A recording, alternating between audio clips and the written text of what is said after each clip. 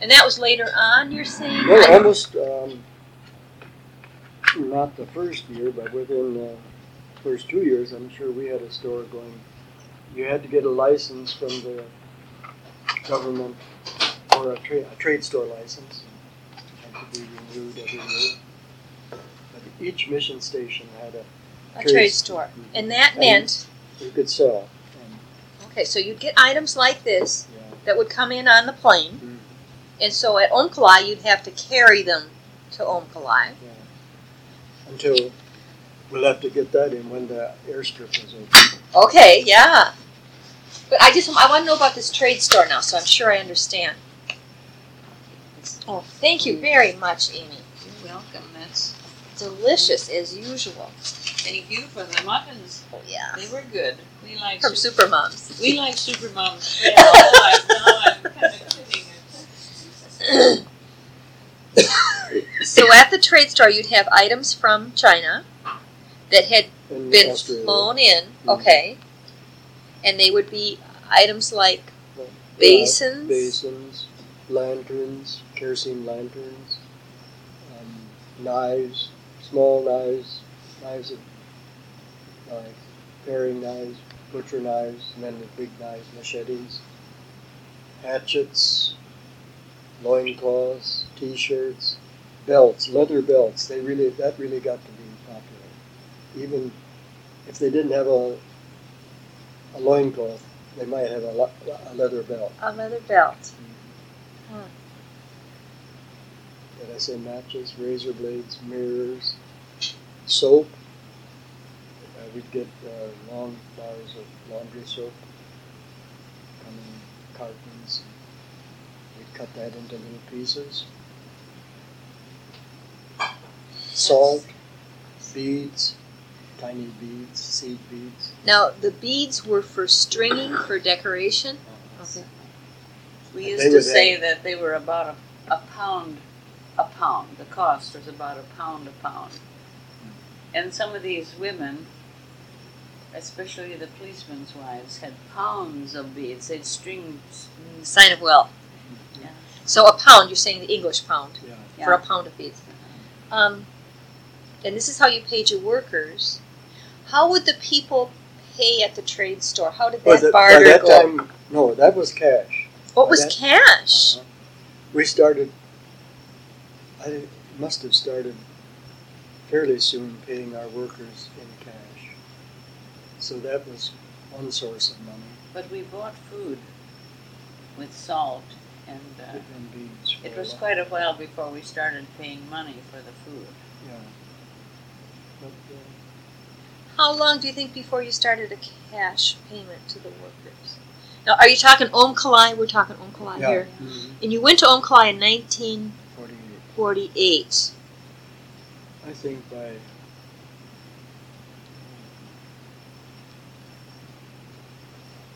within 3 years we were paying cash. So the early 50s, we'll say. Mm-hmm. That would be accurate. And first year's monthly wage was 15 shillings. And how many shillings in a pound? 20. Oh.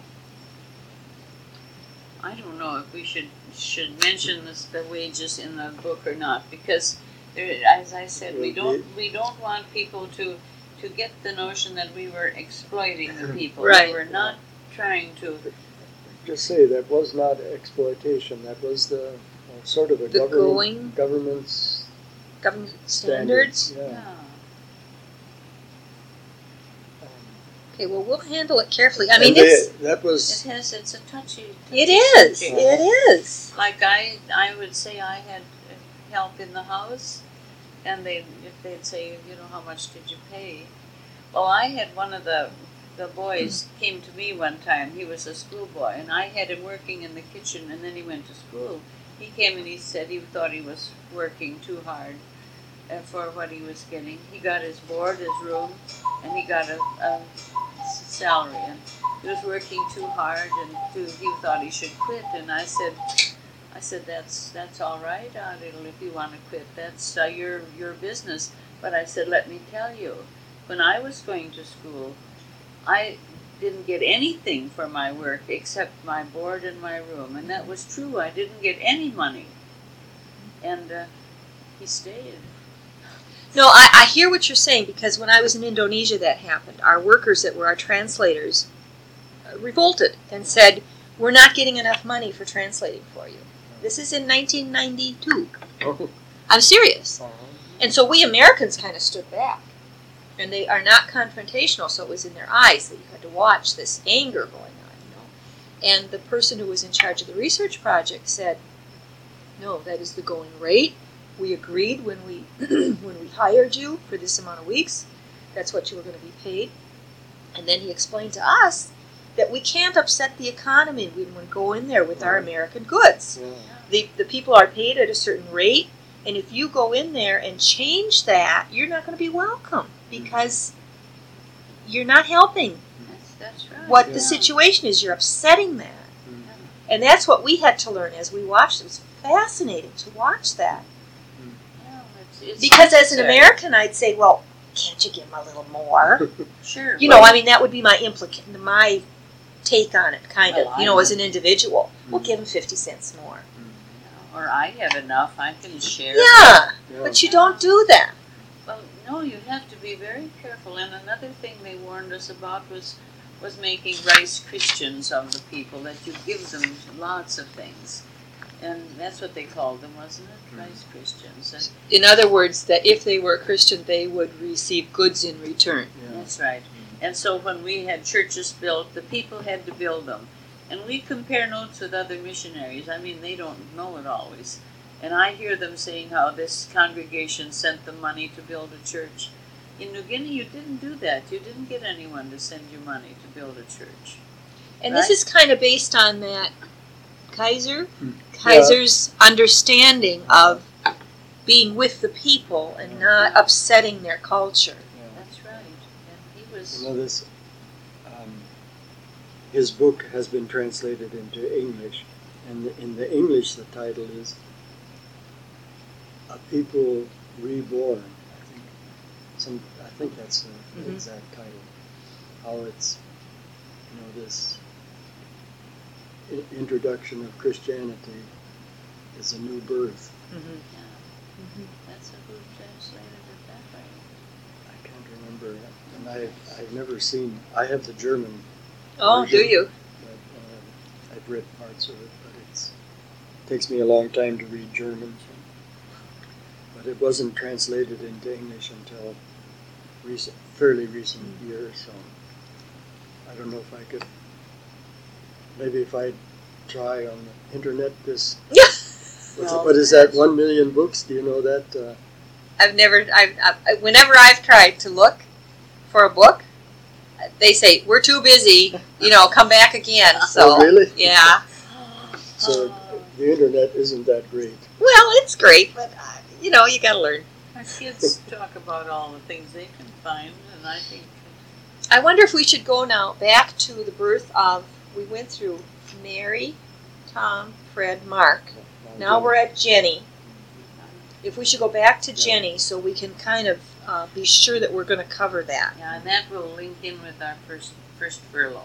We had been in New Guinea then for almost 7 years. Okay, well then I should have the notes on You have that first Hold on. furlough, that. Yeah. Yeah, I want to be Coming sure I've back. got Jennie's birth. but we don't have her birth. No, That was toward the Okay. after that summer that we spent. Amy and the kids lived with her father in Zahl, and I went to Grand Forks, and most weekends I came home, not every weekend.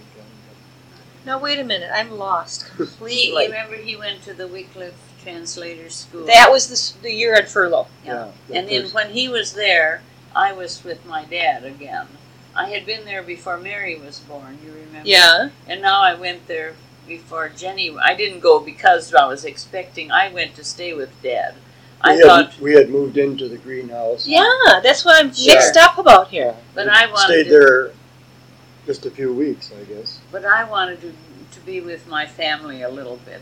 I see. And you were going to go off to the Institute, Yeah. so you went to Zahl. Yeah, so my dad he didn't have a big house, but we had enough room, and he wanted to learn to know his grandchildren, and I wanted him to know them, and I wanted to be with him too. And my sister was around there. My brother was newly married. We had about 4 kids, I guess, already, but he was fairly newly married. And was he nearby?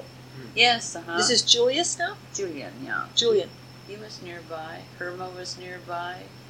And Willis got married during that time that we stayed in Zahl. So it was... But I still don't have Jennie married in my notes. No. I mean, Jennie born, excuse me. Well, that comes next. Well, because you went home pregnant, didn't you? Yeah. Okay. All right, now I'm with you. I'm pregnant out here in Zahl. Okay. But then Roland finished. He wasn't quite finished. I think he had 2 weeks left. He came and got us and brought us back to Denver because I had to start going to the doctor sometime here. So the Summer Institute was in Grand Forks. Okay. So instead of taking her out to the coast, this time you brought her down to Denver. Okay. Yeah. Then we settled in there. We were. So then you were at the greenhouse. We were in the greenhouse. In Denver. Okay. And Lois, or Jennie, was born in October. And did we tell you we lived just across the road from Grandpa and Grandma? Right. Where was she born? She was born in Waterloo, Iowa. And the doctor was Dr. Seibert. Seibert. Seibert. And that was... well, I'll tell you, I told the kids that one day I would be going to the hospital to have the baby. And so if they came home from school and I wasn't there, they shouldn't be worried. I was all right. And we'd have Grandma come and stay with them. And she did. She came and stayed with them. And this was on a Friday. And I knew I was going into labor. We went in before they came home from school. I thought it maybe was better. So this is Mary and Tom and Fred? And Mark, the 4 of them. Mary and Tom and Mark. And Fred? Yeah, Mary, Tom, Fred, and Mark. All were in school? No, Mary and Tom were the only ones in school. Yeah. Okay. Fred was only 3 years old. Yeah. And Mark was 1.5 years. So and they were in school in Denver. Mm-hmm. Yeah, they were in school in Denver. So when they came, as I said, I just knew this was the time. So we went before they came home from school, so that we didn't have this, goodbye thing. And they had been told, and Grandma they liked Grandma, knew her too. So they didn't know her very well. Yeah. But they did know their relatives in a way. We tried to always talk about relatives. And we'd sing happy birthday when it was their birthday to them, and even though we weren't with them. So they had to feel... Like for Grandma and Grandpa or whatever. Forever. Okay. Uncle so-and-so and Auntie so-and-so. Okay. Well, anyway, she was born about 11 at night, I guess. What was the date? October 9th. 9th. Mark's birthday is the 5th. 1953. She was born at the Allen Memorial Hospital. ALLEN Memorial Hospital in Waterloo, Iowa. You were going to give me the time. 11 o'clock. 11 o'clock. P.M. I can't remember the hour exactly. About 11. And she weighed 9 pounds and some ounces. Oh my goodness!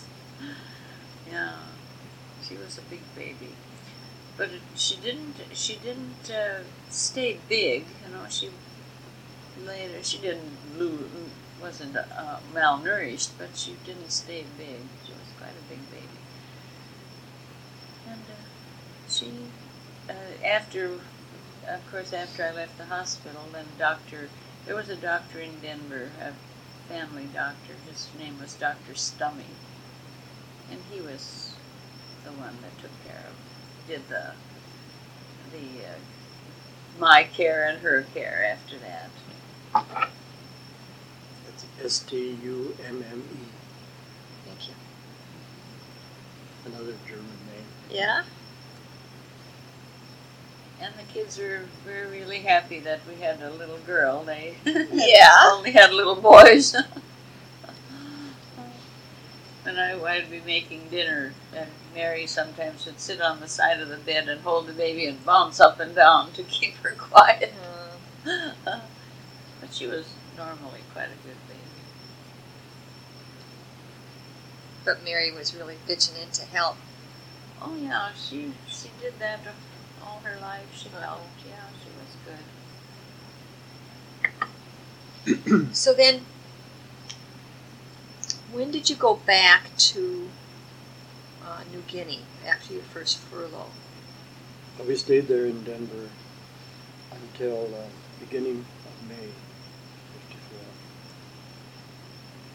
'54. Because you went home in July, right? And then we went back to Zahl, spent a few weeks there before we started. We drove out to. We had a car during our year there, an old Plymouth two-door.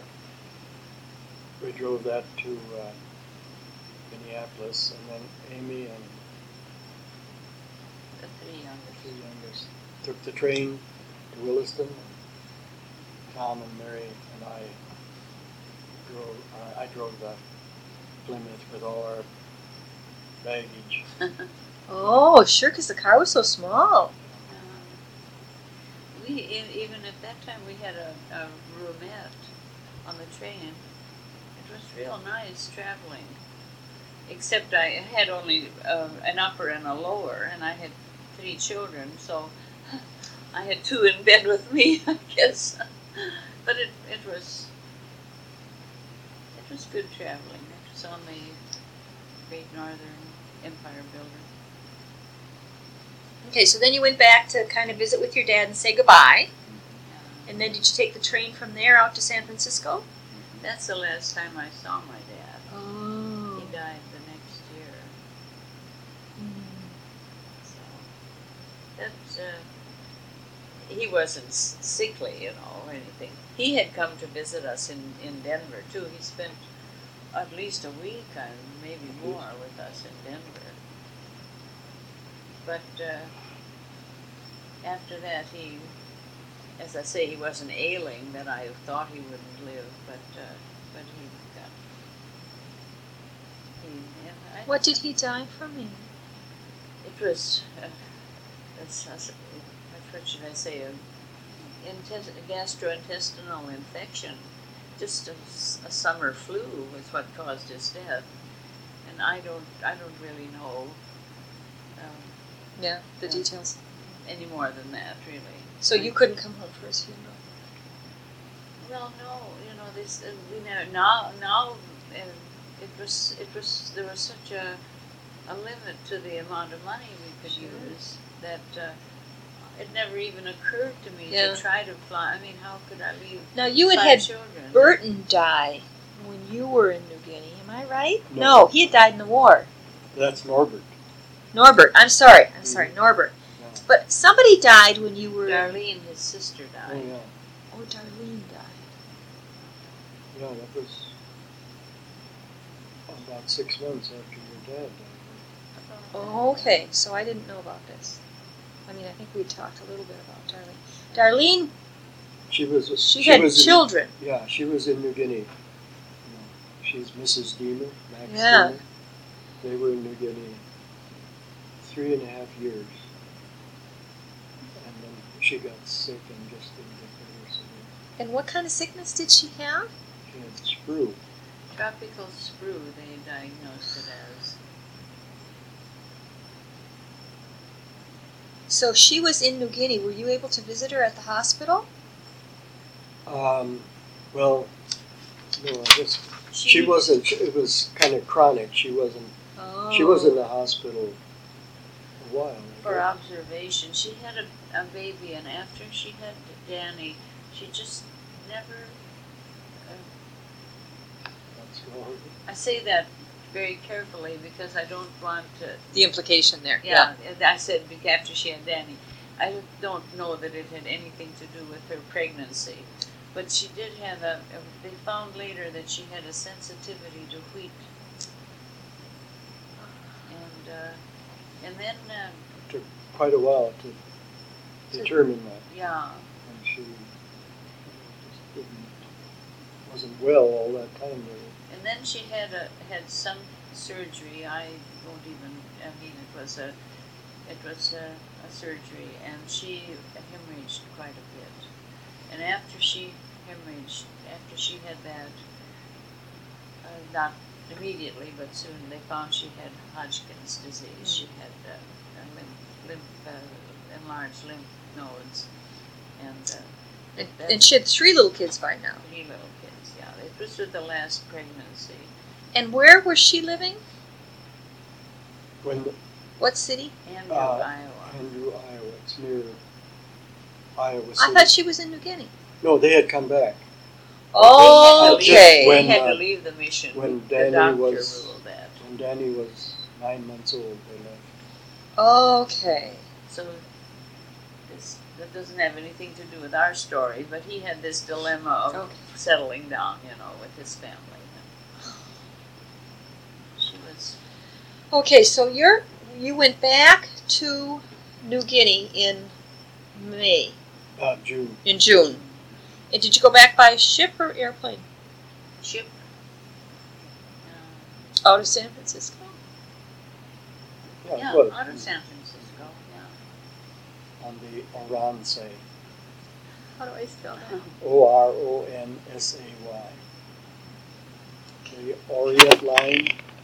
You see that advertised. Used to see it advertised. All those National Geographic. How long does it take you to go? About 2.5 weeks. That time. And now you have 5 children. I have a little baby.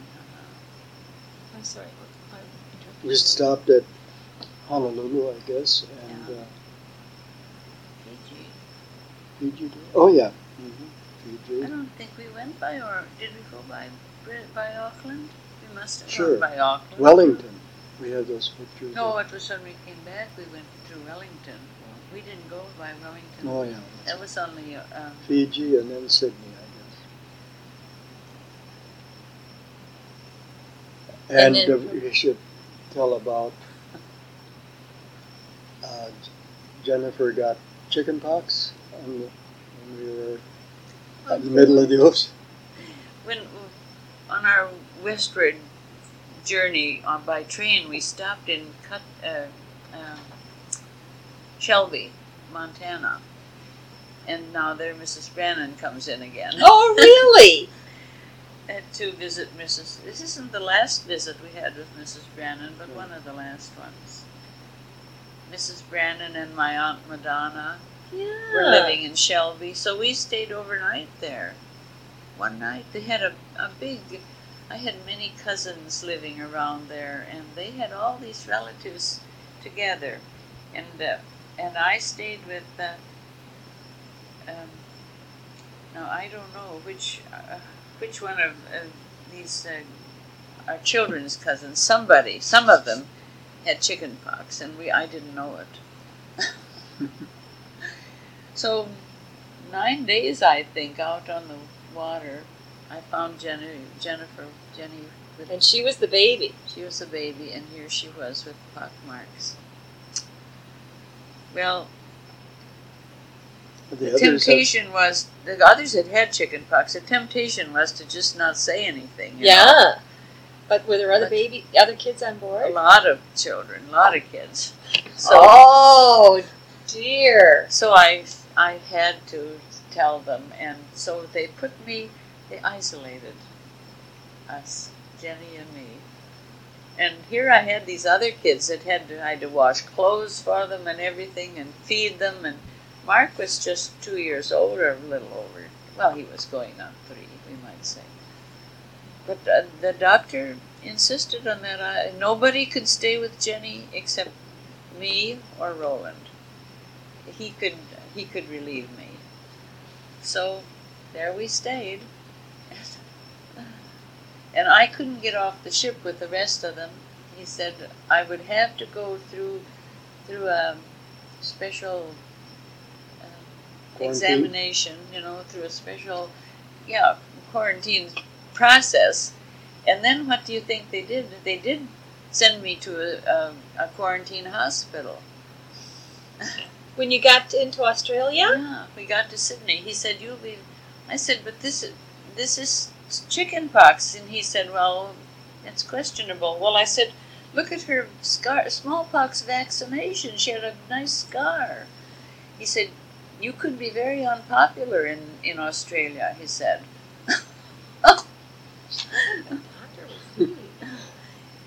Anyway, I think I was the last one off the ship. I stood there on the deck watching everybody go, and so they throw all that good fruit away because you can't bring it into the country, and all this stuff I watched.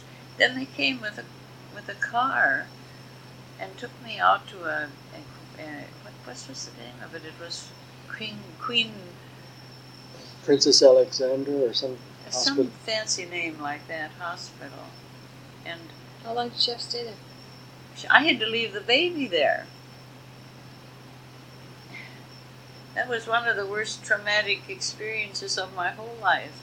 How old was she? About 6 months old? 9 months old, something like that. Well, this 8 is months. 8 months old, and she cried, and all this pediatric ward, all these kids with the IVs and the oxygen, and everything, and it was terrible.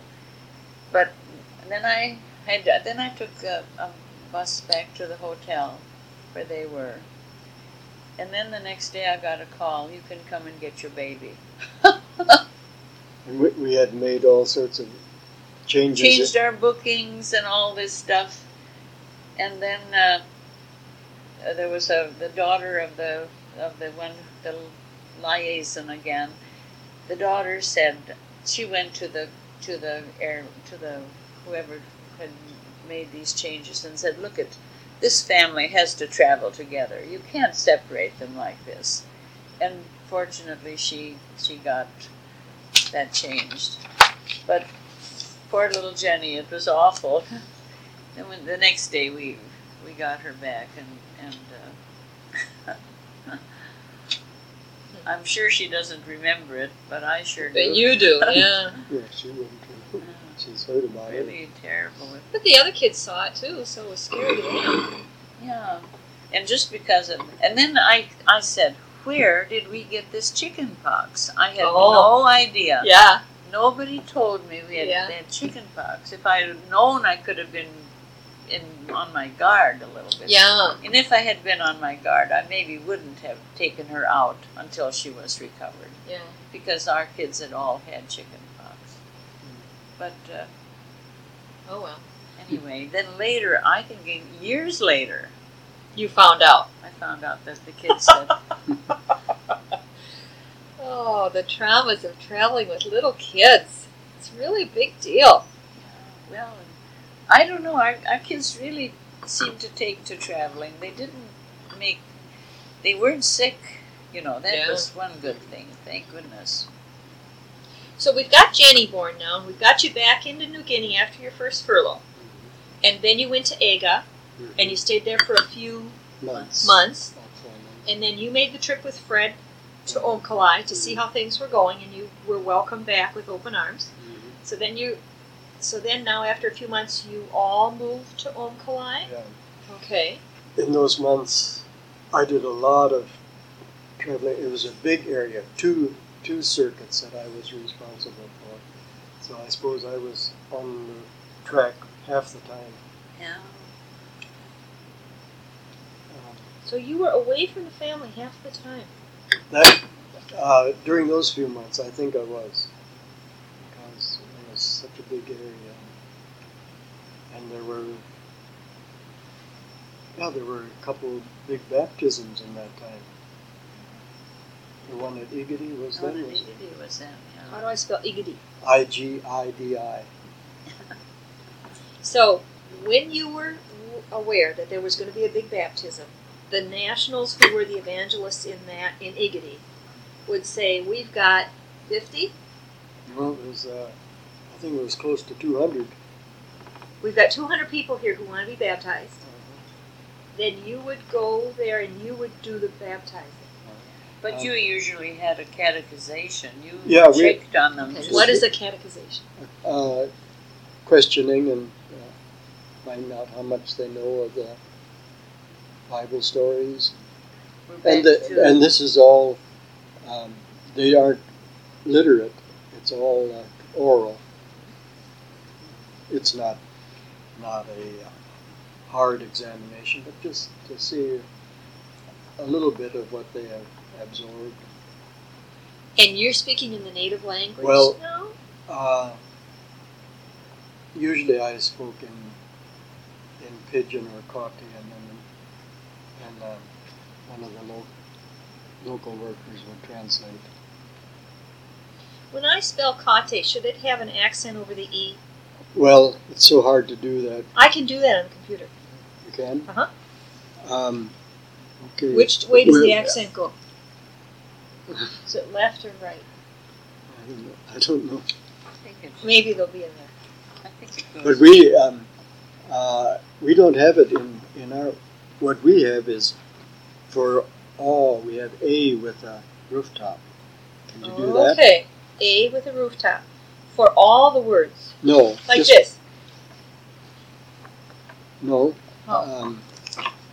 This is the way. Oh, okay. Yeah, I'm sure I can. And an A. So when we write Instead it of or over. over.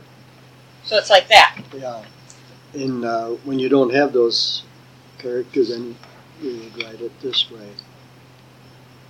And that's not a silent E. But if you can do that, this is the way we.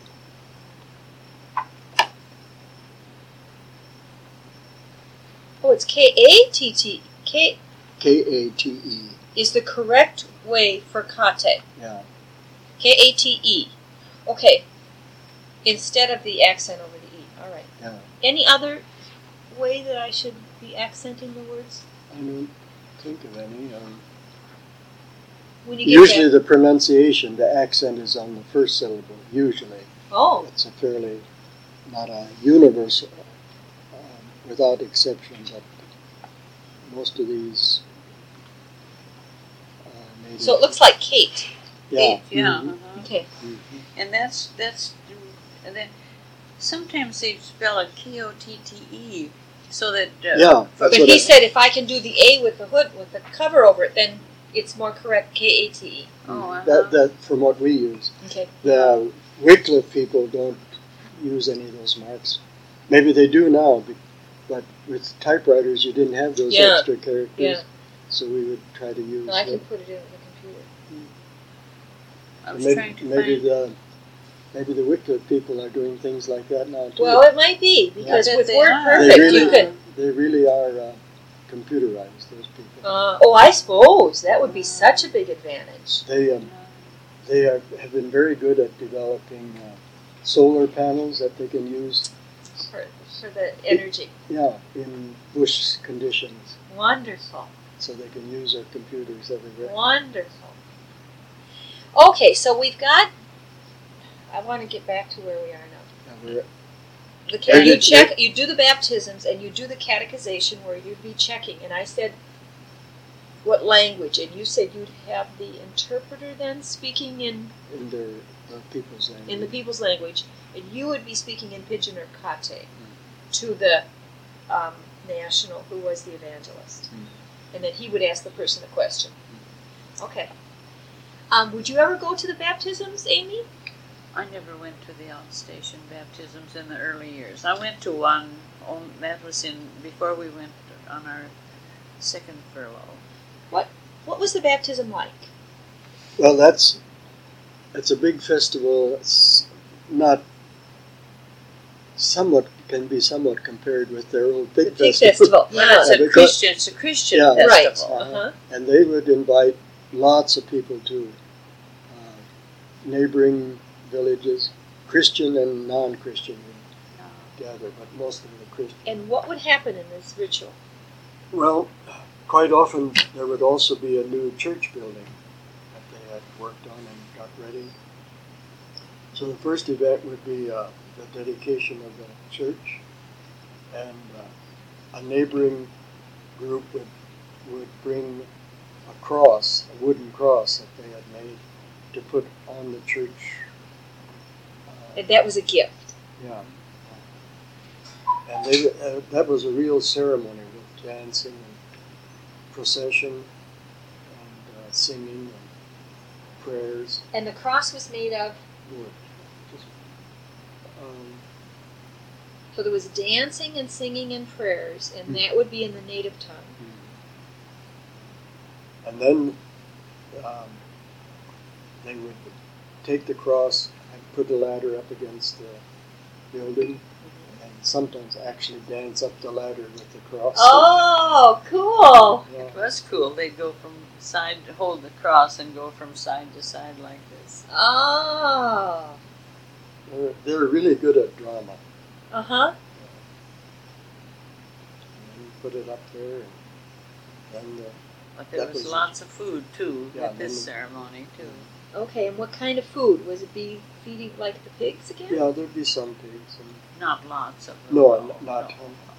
But there would be pork and all kinds of. How would they cook the pork this time now? Same way. Same way as for the pig festival. And then would there be tables of other kinds of food? Not tables, but piles. Piles. Okay. This I is forget, yeah. culture without furniture. Yeah. Well, but that's important for me to ask you so that These I people, they don't live in houses, they live in the village, really. Yeah. Really, They live outside. That's the village square is really the living room. Ah, yes. And then the sleeping quarters is the little thatched Yeah. area that we would think of as a home. Oh, yeah. Okay. So first there would be the singing and the dancing and the dedication of the church. When would the baptism happen? The next day. That would be on Saturday, usually. Okay, and then you would There's a eat sleep. after that? Yeah. And you, No, not the the feast wouldn't be until after the baptism, though, would it? yeah, I guess there's some. Some They have to- everybody sustenance or eats a whatever. Yeah, Okay. Mhm. And then on Sunday, It's a big baptism. was there a Sunday service? I'm assuming? Yeah. No, quite often that they would make an outdoor worship area because the So crowds many are so people. big, Mhm. and there would be rough benches for the candidates to sit on, and this isn't something that was required, but it became a custom. Every baptismal candidate would wear a white loincloth, and many of them had white T-shirts, and the women had white dresses. Mother Hubbard style. You know Oh, what I good. mean? Them like the muumuus you buy from Hawaii. A They had yoke it- with a full skirt. So that was quite a sight to see. Yes. That procession. And they were clothed compared to the people that were not. That's This right. was something that we never required. That wasn't something you had to have in order to be baptized. But It this- became a custom. Yeah. Oh, interesting. And there the women of the church come in again, because the women of the church made hundreds of white dresses and sent them out to the missions. How did they know to do that? Well, Well, because the literature was sent out. Okay. yeah, this had It the was a real Germans. program. The Germans started it, really. The Germans started these white And dresses, hemmed loincloths for the men. yeah. Hmm. And the T-shirts came from Hong Kong or China, wherever. But this, I don't know if we should tell this story, but one man was baptized in his native garb, and I think he was just trying to see if he could be baptized. Uh-huh. Because I knew that man had gotten a white loincloth. Do you remember that in New Lainilla? Yeah. And he was just going to see if If that was the requirement. yeah, He was testing the boundaries. yeah. Yeah. Well, I think that, that That makes sense. Why wouldn't they think that? Oh, do you have? I can't get baptized. I don't have a white dress. What did they do with the white dress and the white loincloth after they were baptized? Oh, they usually put them aside. They didn't have they didn't have cupboards, but they usually had a box or a chest where they could keep Special. They put them on when they went to communion. Yeah, When there was a communion service, then they dressed in their white. You know, it's impressive to see those hundreds of people in white. I bet it's beautiful. It is nice. It's a beautiful sight. Did you ever read Michener's The Covenant? No, South I Africa? haven't. It talks about that, huh? It talks about these were the Dutch people, but they didn't have. They lived pretty much like pretty primitive in some places, and they didn't have church every Sunday, but once or twice a year they'd have this big gathering and they'd have communion. And dress in white? Well, I don't remember that part, but this here now, communion has gotten to be a weekly event. It wasn't like that. Mm-hmm. You mean the Dutch nationals who do that? Yeah, not the Afrikaners. Afrikaners, yeah.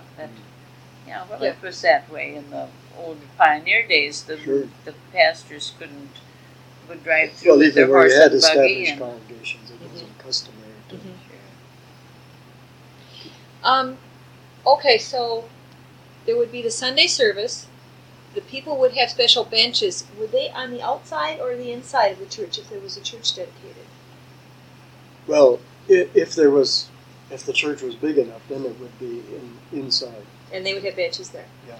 Okay, so then where and when were they baptized? Well, there would be hymn singing and prayers and sermon, and then the baptismal liturgy would be conducted. And how did you baptize them? Well, usually we would have a tub of water near the altar, and then we usually had there were a few national pastors, like this one, the first one we had there at Igadi, Reverend Hahnemann came along, and there was one national pastor, and then there would be one assistant who would hold the basin, and then the pastors actually did the baptizing. Oh, the nationals did the baptizing. No, there was one national that helped. See there. Okay, so you did the baptizing. There'd be a long line lined up in front of the altar. Pastor Hahnemann and I and this one national pastor we did the baptizing.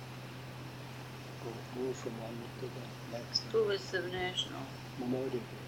Oh, yeah. So there was three of you. He had been ordained, yeah. How do I spell Momodi? MOMODR.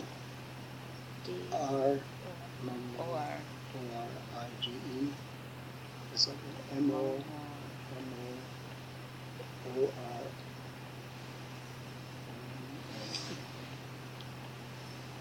No, that's right. Okay. Or E at the final E instead of I.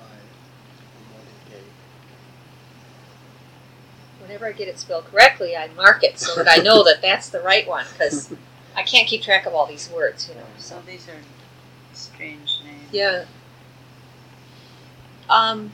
So that takes quite a couple hours. Yeah. Maybe. I think. When did you do the catechization? Was that a different trip? Or well, there was some the day before. There was some of that too. The final quiz. But when you would make your rounds on the circuit, that was some of what you were doing. Yeah. Okay. Yeah, it was a continuing course. They were having these meetings every week. Sometimes they would every night they would gather in the men's house, for instance, and recite a story and sing their hymns and evening devotions.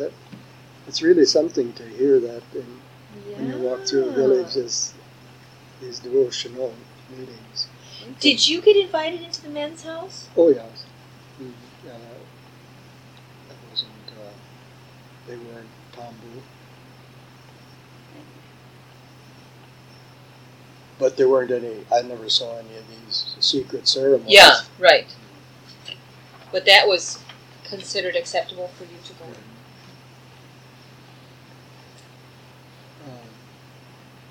And then after that, then there would be the feasting afterwards. Okay. And then in the afternoon, the people would break up and go back to their various... And then they make a big line, and everybody who has been at the baptism shakes hands. Oh, that's immediately after the service. Oh, tell me this. Yeah, they line up, all those that have been baptized line up, and then the hundreds of these people that have come to shake hands go through this line. So the guests, yeah. It's like a receiving line. Yeah. The guests shake hands with everyone who's been baptized. Yeah. Oh, that's cool. Yeah. It is really effective, I think.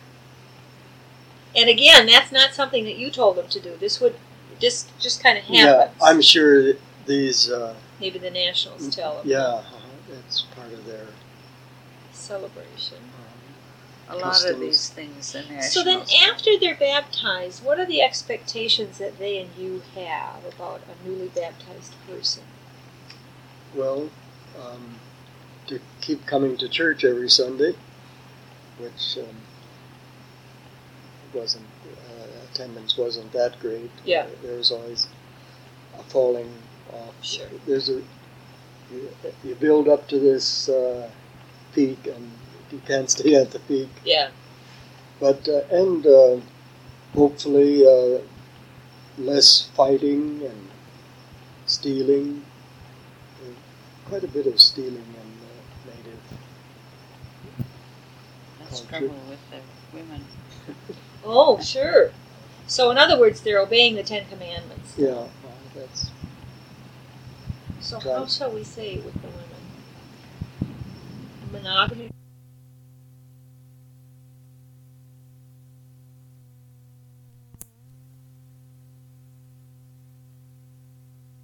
But we never were that strict.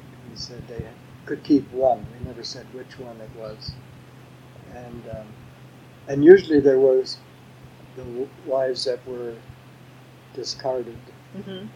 There were men available for them, so they weren't, like they tell in some of these cultures, if a woman was sent away, it was like a death sentence. Oh. In some cultures. And you were baptizing men and women? Oh, yes. Okay.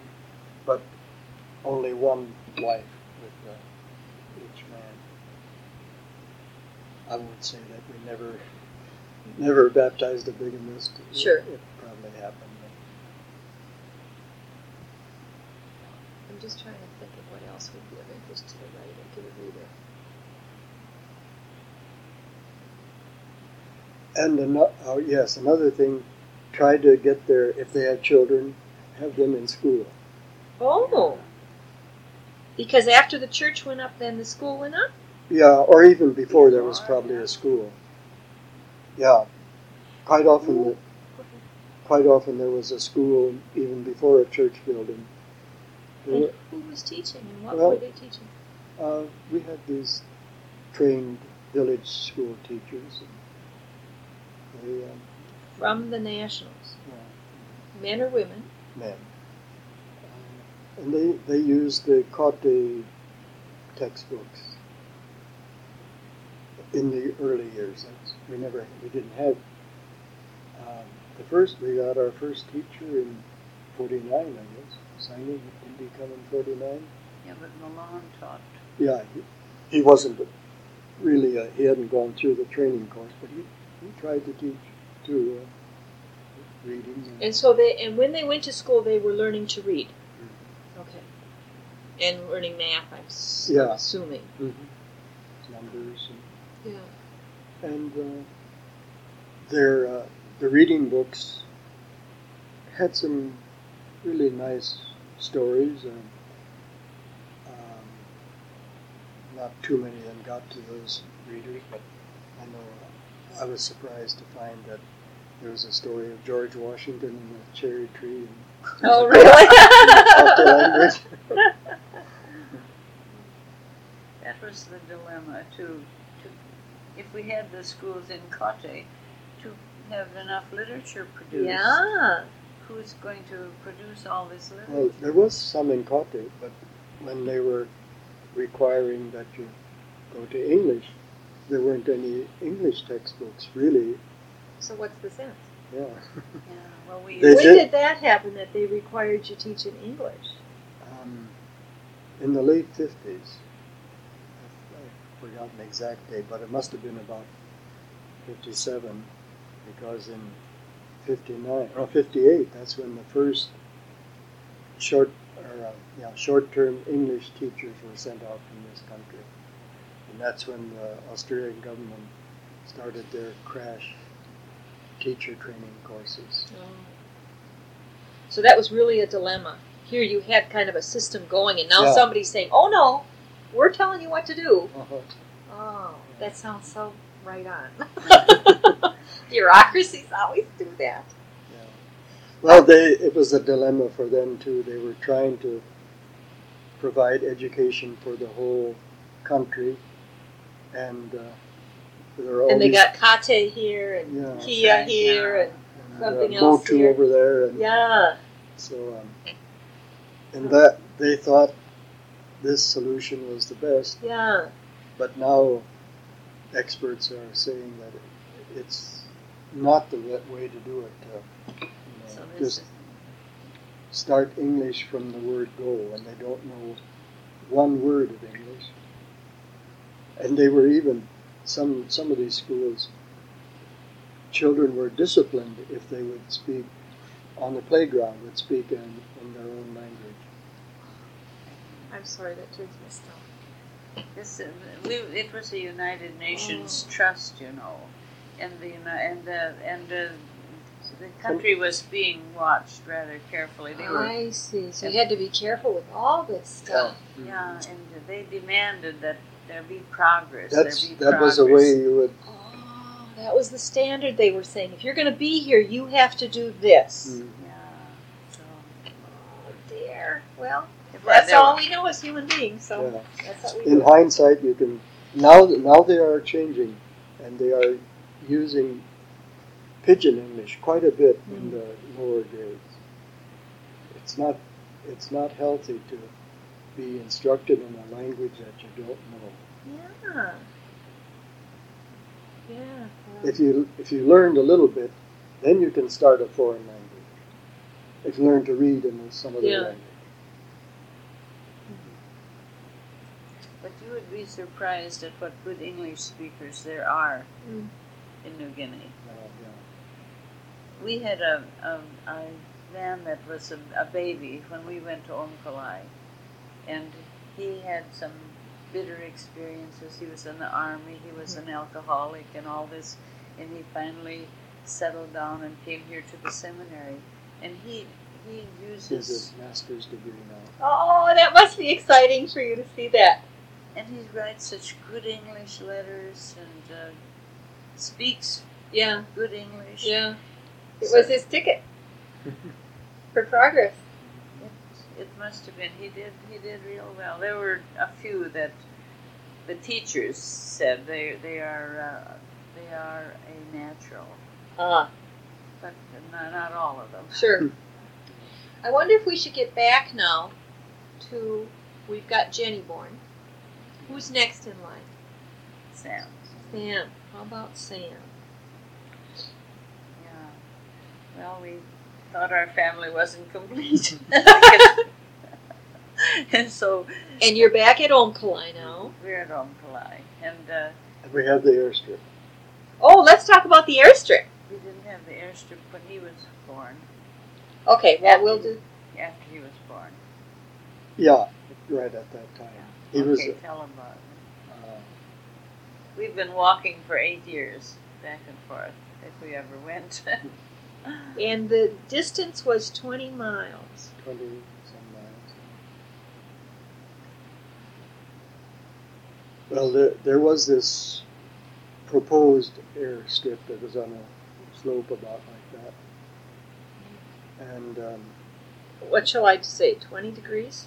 um, 10 degrees? What would you say? yeah, 12 12 degrees. degrees, wasn't it? 1 in 12. at it down just like that. Okay? And for a long time they had said that's just the. But then a mission got a high performance Super Cub plane, Oh. one engine, one pilot, and one passenger, or about 400 pounds of cargo could be carried, and that could land on a very short strip. So the pilot, there was a strip across the river that the Catholics had built up.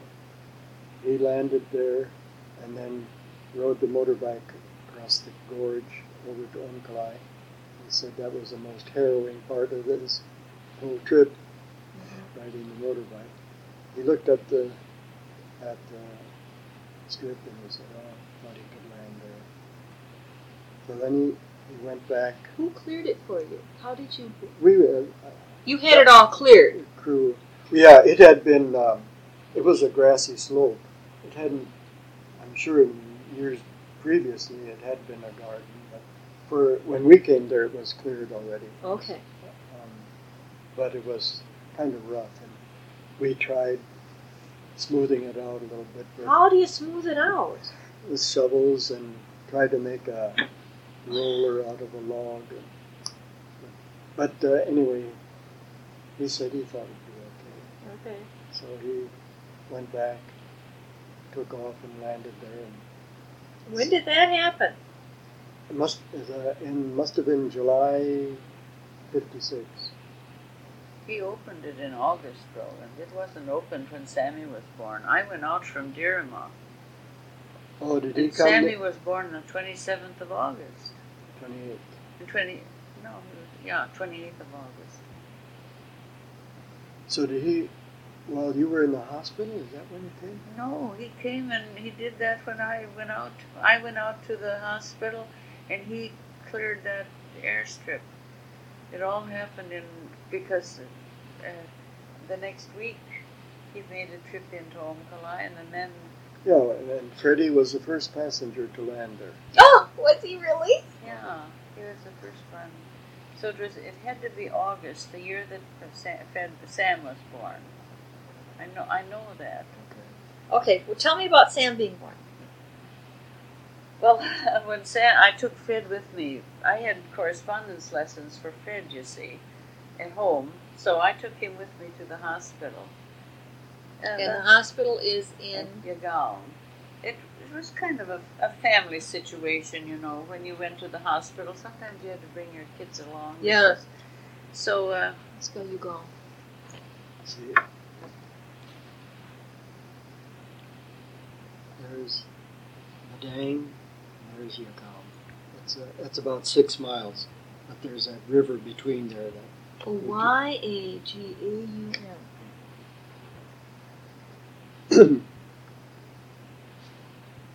And the river is where? It doesn't show up. Oh, there. okay. It's just a small river.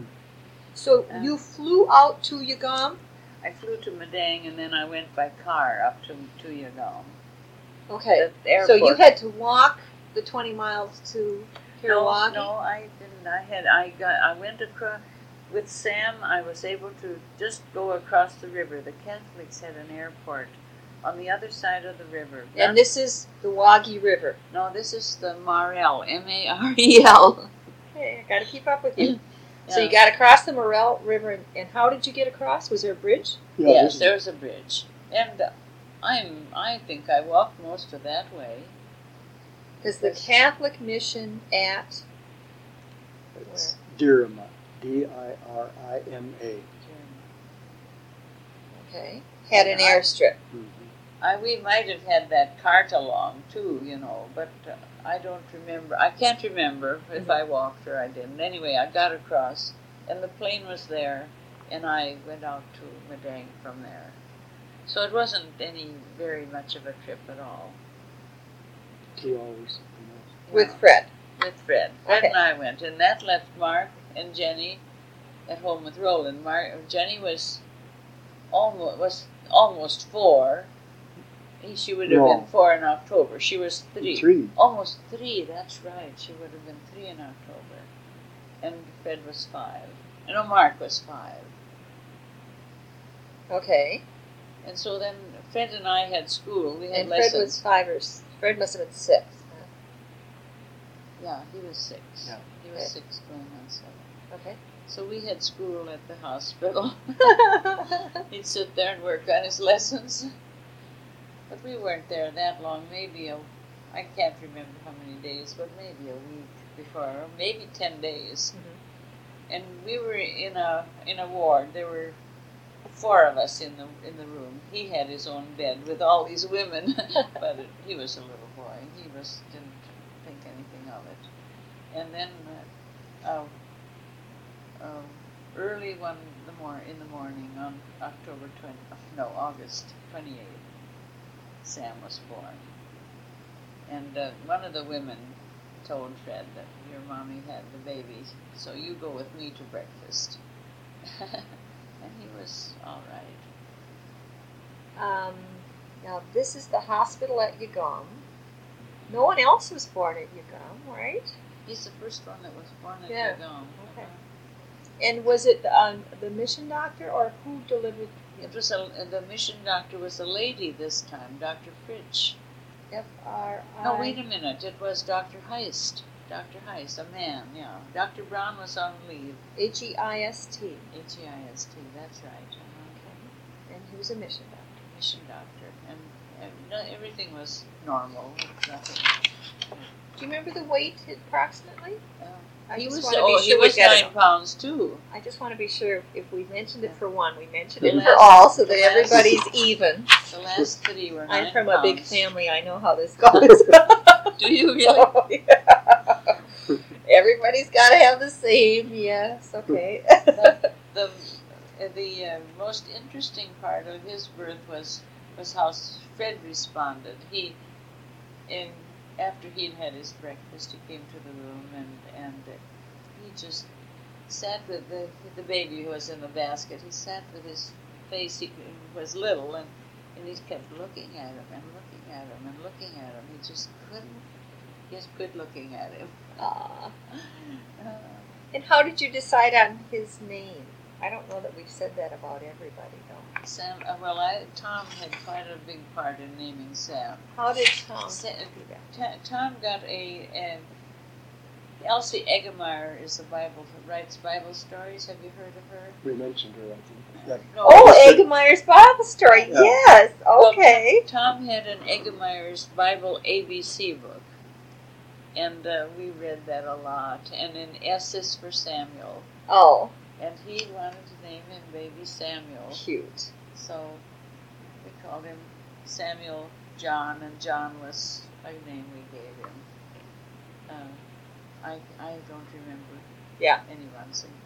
That's going to be cute. One thing about Samuel, he was the only one of all our children that was baptized at Omkolai, at the church at Omkolai. Oh, And he was baptized by Reverend Bergman.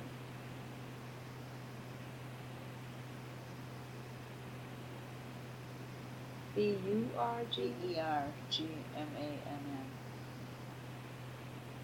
And I thought we should have one baby that had both of us as holding him, so we brought him for baptism, us 2 together. Always it was somebody else that held the baby. You know? Yeah. And so that's, Nice. yeah, it was. So we've got Sam born now. So now you have 6 children. And that's 1956. And then, It wasn't then when we made the chair for you. That was no, for that Lois. was in Lois. Let me just double check that I know about the airstrip now. So it was quite close after that this whole thing happened, where the pilot came over and took a look at your area. It was before that, when he said, "You never will we let a." Oh, long time. But this I'm trying Super to- Cub. Yeah. Yeah, that's right. Just at the time that Sam was born, the airstrip was opened. So So then when when she came back, you came to the Omkolai And I airstrip. came to Omkolai with But how did Fred get to be the first one? because he came home before she did. Because there was only room for one passenger. Yeah. yeah, And he came within a couple of days, didn't he? just a few days. Fred was. This isn't for the record. He just, he here I was with the baby, and Sam Okay. was the first baby that was brought back to To Omkolai. Okay. And he was baptized there. Uh-huh. So then a couple days later, you and the baby came back. Not a couple days. We stayed at least 9 days in the hospital. They didn't let us go back before 9 days. I don't think ever. And it was a good thing because I didn't get a chance to shop very often, but they would take care of the baby the day before I was going home, and I could go down to the mission store. And our mission store was very well stocked. We could get personal items, grocery items, all that sort of thing. And it was a real privilege. It was like a retail store and a wholesale. It had huge supply. Quite, could almost say huge supplies. Yeah. And then again, that came off your budget, whatever you Yeah. purchased there. Yeah. Well, but the things we bought privately, that was out of our private account, too. Just We got tablecloths. They had nice English and What a contrast to go back to Omkolai with bone china or whatever, right? yeah, lace tablecloths. But The paradox of life. it was a good. see, we haven't mentioned though when we moved into the permanent house. We have to do that. Yeah. Okay. Yeah. But then I came back. Oh yes, and then I have these today. I guess when you live in a community, you know, you hear about things like we heard the mission store has these wonderful plastic dishes. They're what is that famous brand of Melmac or Melmac, but this is by Branchell, Branchl, and it had a service for 8. 2 were gardenia color, 2 were charcoal, 2 were a lovely pink, and 1 was sort of an aqua blue. A service for 8. Set for 4 Wasn't there colors. a white? That's the gardenia. Oh. It was not. It was off-white. And 2 gardenia, 2 charcoal, 2 pink, and- 1 aqua? and 2 aqua. Everything aqua. was 2. You Yeah, know, okay. it was a service for 8. 2 of everything, and the dinner plates. So I brought a set of those along home, and I have those today. That was a special treasure. Oh well, you know, it was really just something new. We were Yeah. so thrilled to get it, and everybody. Unbreakable. They had such ugly plastic dishes that they could supply us, and this was a nice. Well, I have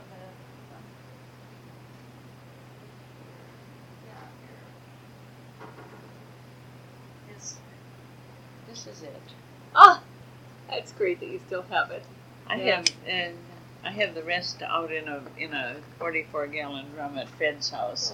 I'm going to when I'm gone, then this is going to be marked for Sam. It's as old as he is. I don't think he'd ever really want it, but maybe by that time. Might be valuable. Yeah, it's Royale by Branchell, someplace. Yeah, here it says Branchell.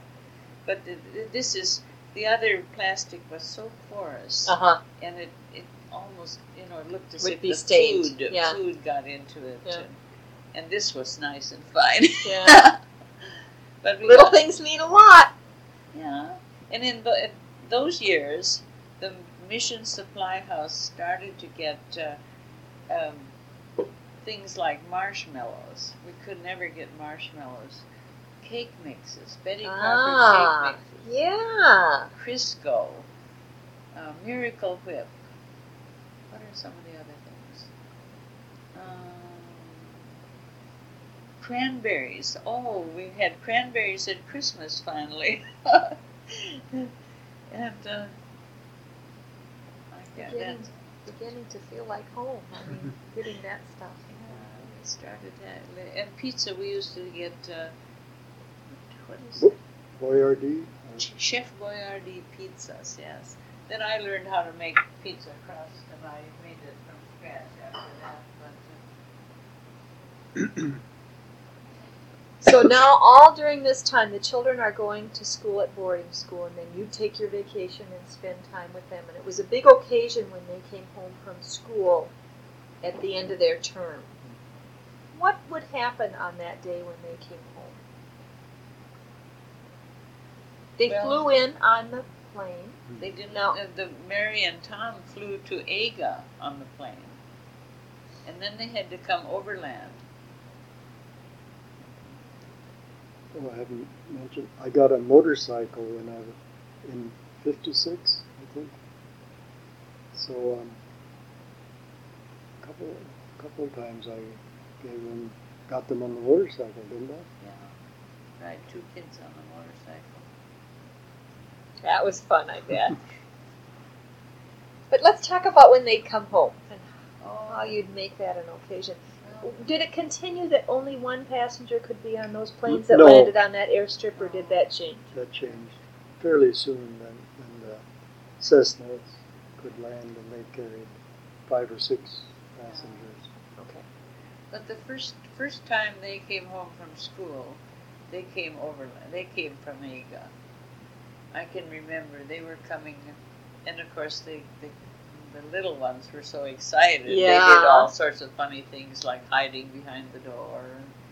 It was a big occasion, and we tried to have all the things that they like to eat, and cookies and What were some of the things that you'd have special for them? what could you think of? Well, cinnamon rolls for one thing they liked, and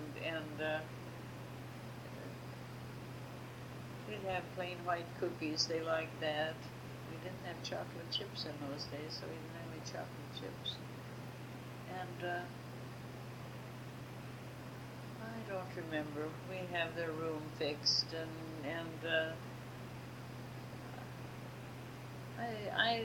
I can't, just the Okay. welcoming and hugging and all and the this. excitement. Yeah, that's. Sometimes they were a little bit shy about their old friends too, weren't they? From the village. Yeah. Oh yeah, they were shy, even a little bit shy. of Your us. children were. Yeah, Yeah, sure. yeah. It bothered them to have to shake hands with everybody, Oh, was that part of the routine? Well, Tell me. not that they really made a line, but a lot of them would come out to greet them, and of course they had to shake hands. Not this kind of shaking. No, This kind of shaking. Yeah. Shaking hands, and They some. very soon learned that. And they were so glad they, oh Tommy, and things like that.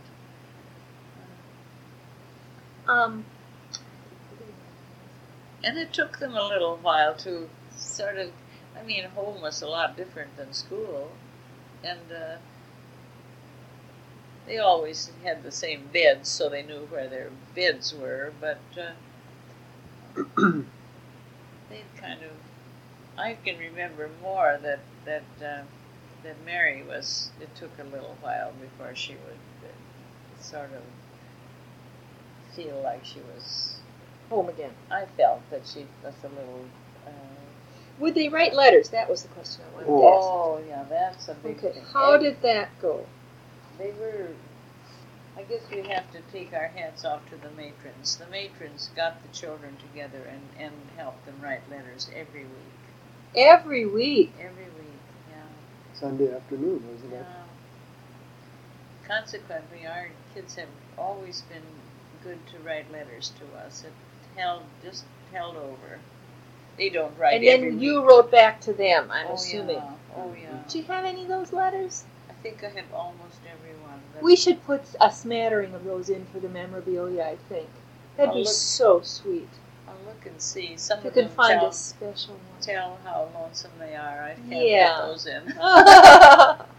Well, maybe we can put a lonesome one and a happy one or something. Lois wrote, she was the one that stayed home, till she was in 3rd grade, and so she was the most lonesome of all. And she sent a letter one time, and right in one corner was a big splatter. The ink was. She said, "That's my tears." How sweet. But she was home so long. We didn't. I suppose we should have worried more about her than we did about Mary. But Mary was. She had to be the one. She had to plow the way. The But oldest she one. wasn't the youngest. Tom was younger than these. Well, the reason there too now. Tom, we could have kept him home and had homeschooling, but we thought how lonesome she would be. Without him. And other mission families did that too. Yeah, They sent that makes sense. two together. Sure. The one thing that was a disadvantage for Mary and Tom was that we had this AGA assignment, and it was just hard to cope with, to do everything we should have done for them when they were first at Zahl. Oh, because you said you went with them to get them settled. Yeah, and then I came back, but we had to send our mail from Omkolai by runner to AGA, and then when You were there at AGA for the first few months. yeah, then I could send the letters right from AGA. But Oh, I see, because it was like another trip till you could get to the place where you could send the letters off. Yeah. And it was really important to send parcels to the children away at school. What did you send them? Oh, we dried bananas, and we had, sometimes we would make cookies and Peanuts. peanuts. Yeah, those were the main items. Dried bananas, cookies, and Just so peanuts. they'd be getting something from home. Just so they get something, because it's just like the soldiers, you read about the one that went to get, There was everybody no got letters. mail and the one didn't get any. Yeah. Well, that's the way. There was a truck that we could send this stuff out to Madang. It would go on the ship to Leh, and it would go on a truck up to Zahl. And when the Bedford, that's the truck, when the Bedford came, everybody stood there waiting for their parcel. And then if you didn't get a parcel, it was too bad.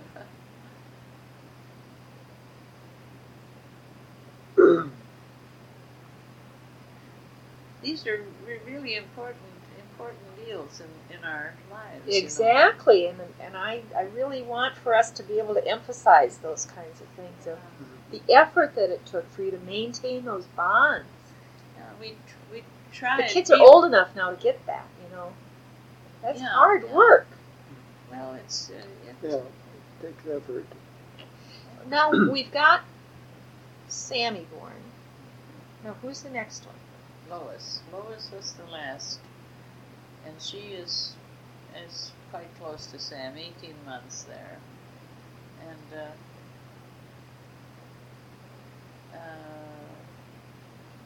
let's see, when I went out to I wasn't, how should I say this? I wasn't feeling the best. I really was noticing this pregnancy, so I went out to see the doctor in Madang at Yagaon.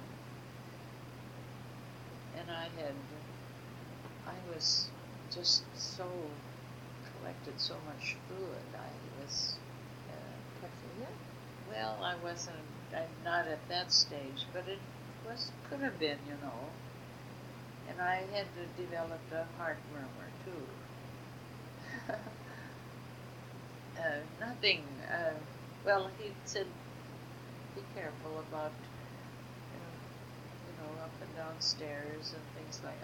I had the steps and the back steps. I had to, if I went out to the laundry, I had to go there. I'd stand on the back veranda and tell the girls what to do. And I don't know what month that was, but then the kids are home for Christmas. And I was going to have to go out in March. So we asked Tom to stay home. It was kind of, it made me expecting a lot too, but we asked him to stay home so that he could help take care of Sammy when I was at the hospital, because he was so good with Sammy, and we had gotten some books from school, and he was supposed to study at home. I don't know how much he did, I can't remember, but he didn't have any trouble in school, so we thought he'd be all right.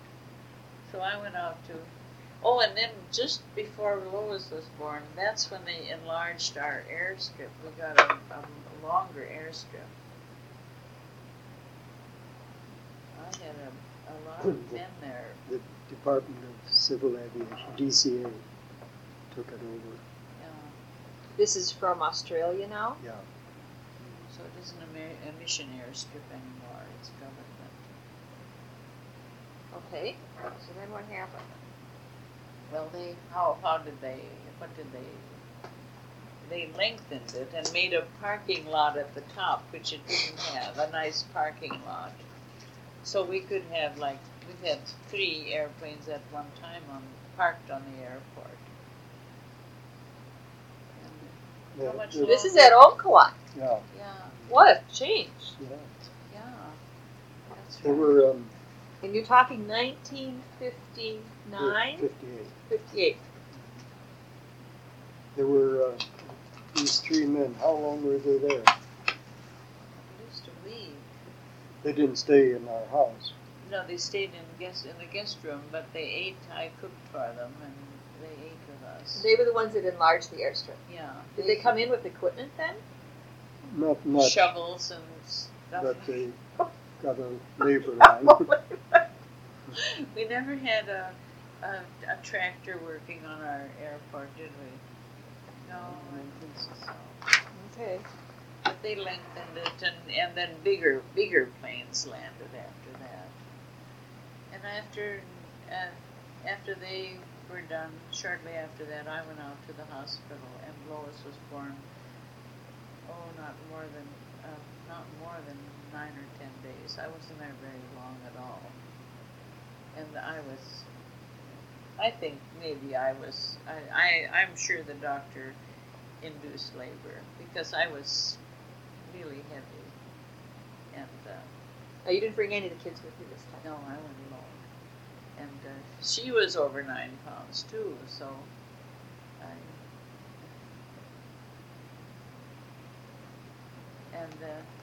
she was a normal birth, and nicely. How did you developed decide baby. on her name? Well, that too, the kids remember that. When they were home for Christmas holidays, when we had a conference, we were going to have a new baby, so we had to decide on a name.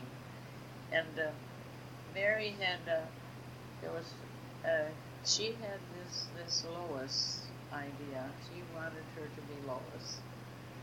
A good friend of hers had a little sister named Lois. 2 good friends of hers had little sisters named Lois, so that was. And then the Claire. Is Claire? Oh yeah, she. Her when she was. I wanted to. Yeah, her godmother was a deaconess from the hospital where I had my nurse's training, and her name was Clara. That's how she got that name, yeah. And Sister Clara she was, and Clara, so that's where she got the name. I thought, if it were now, I would have said Clara, but in those days, that was kind of old-fashioned. Claire. Clare.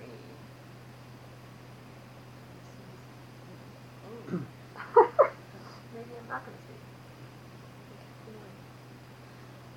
So, excuse me. Lois's godmother was a deaconess at which hospital now? Where she trained way back. She knew her when she was in training. So did you write to her and ask her to be godmother? And then you did it by, what do you call it? Absentia. Thank you very much. We did it by absentia. Actually, that was kind of interesting, too, because the lady that did hold her was a deaconess, too, but not the right one. And the godmother's name was Clara. Frumming or Fremming? Fremming. I think we've got her in the other part of the book, don't we? No, she's Nancy. not. She's not No? been Okay. in there yet. All right. And she did see. No, Lois never did see her. She was killed in a car accident before we got back on furlough again. So Lois never. But she used to write to Lois, and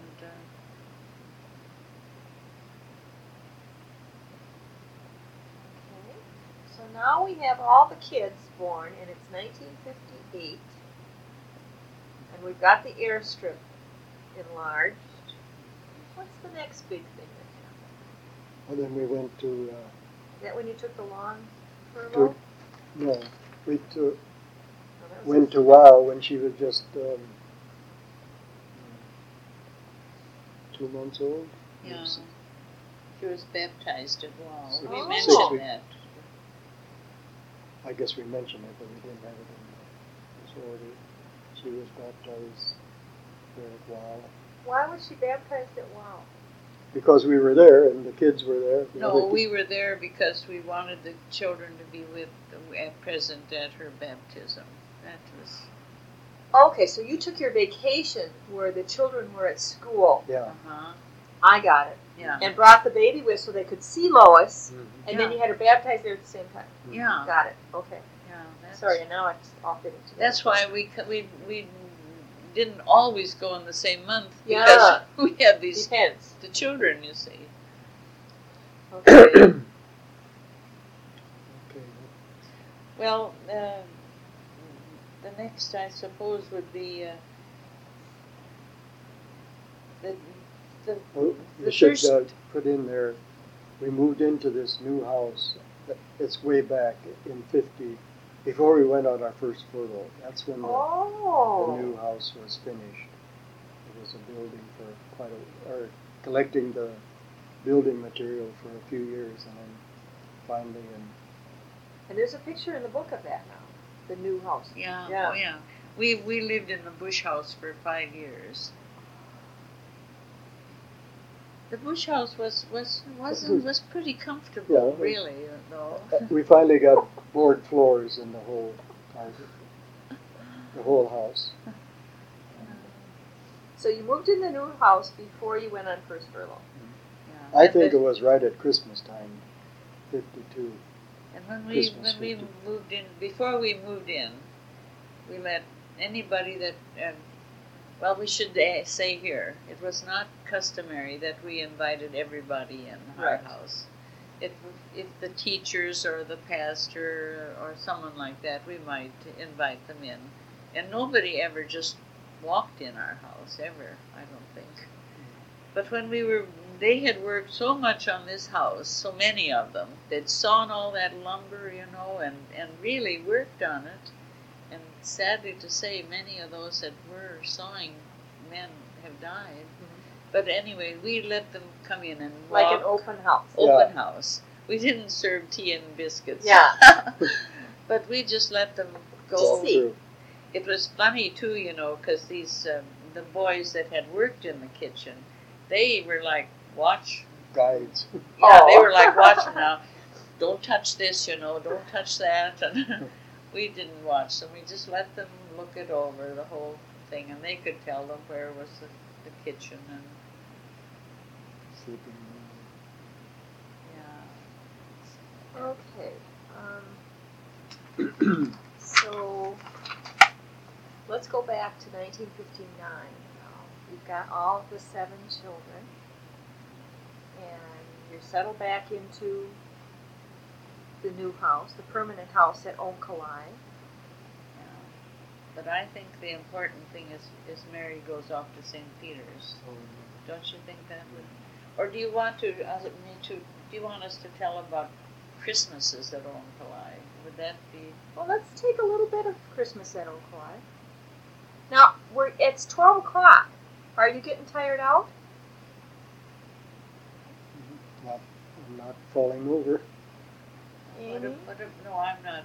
What about you? about you? I'm fine. It's you that I'm worried about. Because it seems to me we've got some steam built up here and we're rolling real fast. I don't want to lose the Yeah, well, momentum. I made a note of that. I thought Christmases. Christmases. Let's because talk about that. One thing, we have sort of a standing joke in the family that whenever we put up, they went on Christmas Eve day usually out to the mountain to cut a Christmas tree. And then we'd put it up and decorate it, and we'd always exclaim, "That's the nicest tree we've ever had." Oh, yeah, that same custom in our family. Yeah, this is true. This is the most beautiful fall we've ever had. Yes. Okay. We would make candles for the tree. We'd take this pit that we're talking about was hollow, and we'd take lengths of pit and pour wax. Put a string in. We'd put a string in it, a wick, Yeah. and then we'd pour wax into the pit, and it would make a real nicely shaped candle. And then I had some of those clip candle holders from home, those old-fashioned things. And so we had lights on our tree, and the kids would take Christmas cards and cut out, and we had some ornaments. I don't really remember. I think they were all. Well, one year, one family sent Christmas tree ornaments for Christmas cards, and that was nice. If they were paper Christmas cards, but you could hang them on the tree. And they made paper chains and all that kind of stuff. And then it was a custom that we had a Christmas Eve service, and I just think we have to explain about that. It was beautiful. Do you want to tell it? Or shall I? The first year they didn't do these things, but after we were established, they'd have a dramatization. The kids would? No, the village. We lived right with teachers and schoolboys and pastors, and they took care of the Christmas program. And they would have a drama, the birth of Jesus, or the donkey carrying Mary, or one time they had a head that one guy put under his arm for a donkey's head, and then they walked along. They had good ideas. And then when we looked over, we would all gather in the church, and they had the church decorated so lavishly with Flowers and branches, pine branches and flowers, and then we had a supply of candles finally, and then the people would come, and they carried, they brought their torches with them, and they put them under their seats. Now the torches consist of kerosene? No, No, a piece of wood. it was wood. They were wooden. Don't you think they were pit too? Well, but then some were just a piece of firewood that would be black. There's a little heat in it, and then when the service is over, then they'd blow it and Light it up. And some would have probably grass or leaves. So they And came they to walk- church with it lit? It would be Just burning it. just dusk when they came, Okay. but then when they went, then it would be really dark. And as they left, what? And then they would walk off with their lighted torches. And we were on a slope, we could see many villages. And all through the valley, you could see these processions. Beautiful. It was, Oh, that nice. was a wonderful sight to see. I never will forget it. We'd say, oh, they're going home from Igadi, from church at Igadi, Yeah. or they're at Suwa, or Beautiful. and then we would go home. The first year or second even, I didn't catch on to this. But after that, I would plan to have something like, mostly I made chili soup. And we'd have chili soup and fresh buns. And then a dessert that evening. So we'd get through quickly because the Christmas Eve service started early. Then we'd go over to church, and after church was finished, we'd come home. And then we always had a Christmas Eve service in English. We would sing Christmas carols, and Roland would read the Christmas story, and it was always an English service. And you know how kids are sitting looking at the presents we had. Yeah, right. And were they wrapped? Oh yes, we were always careful with the gift wrap. We never tore open presents.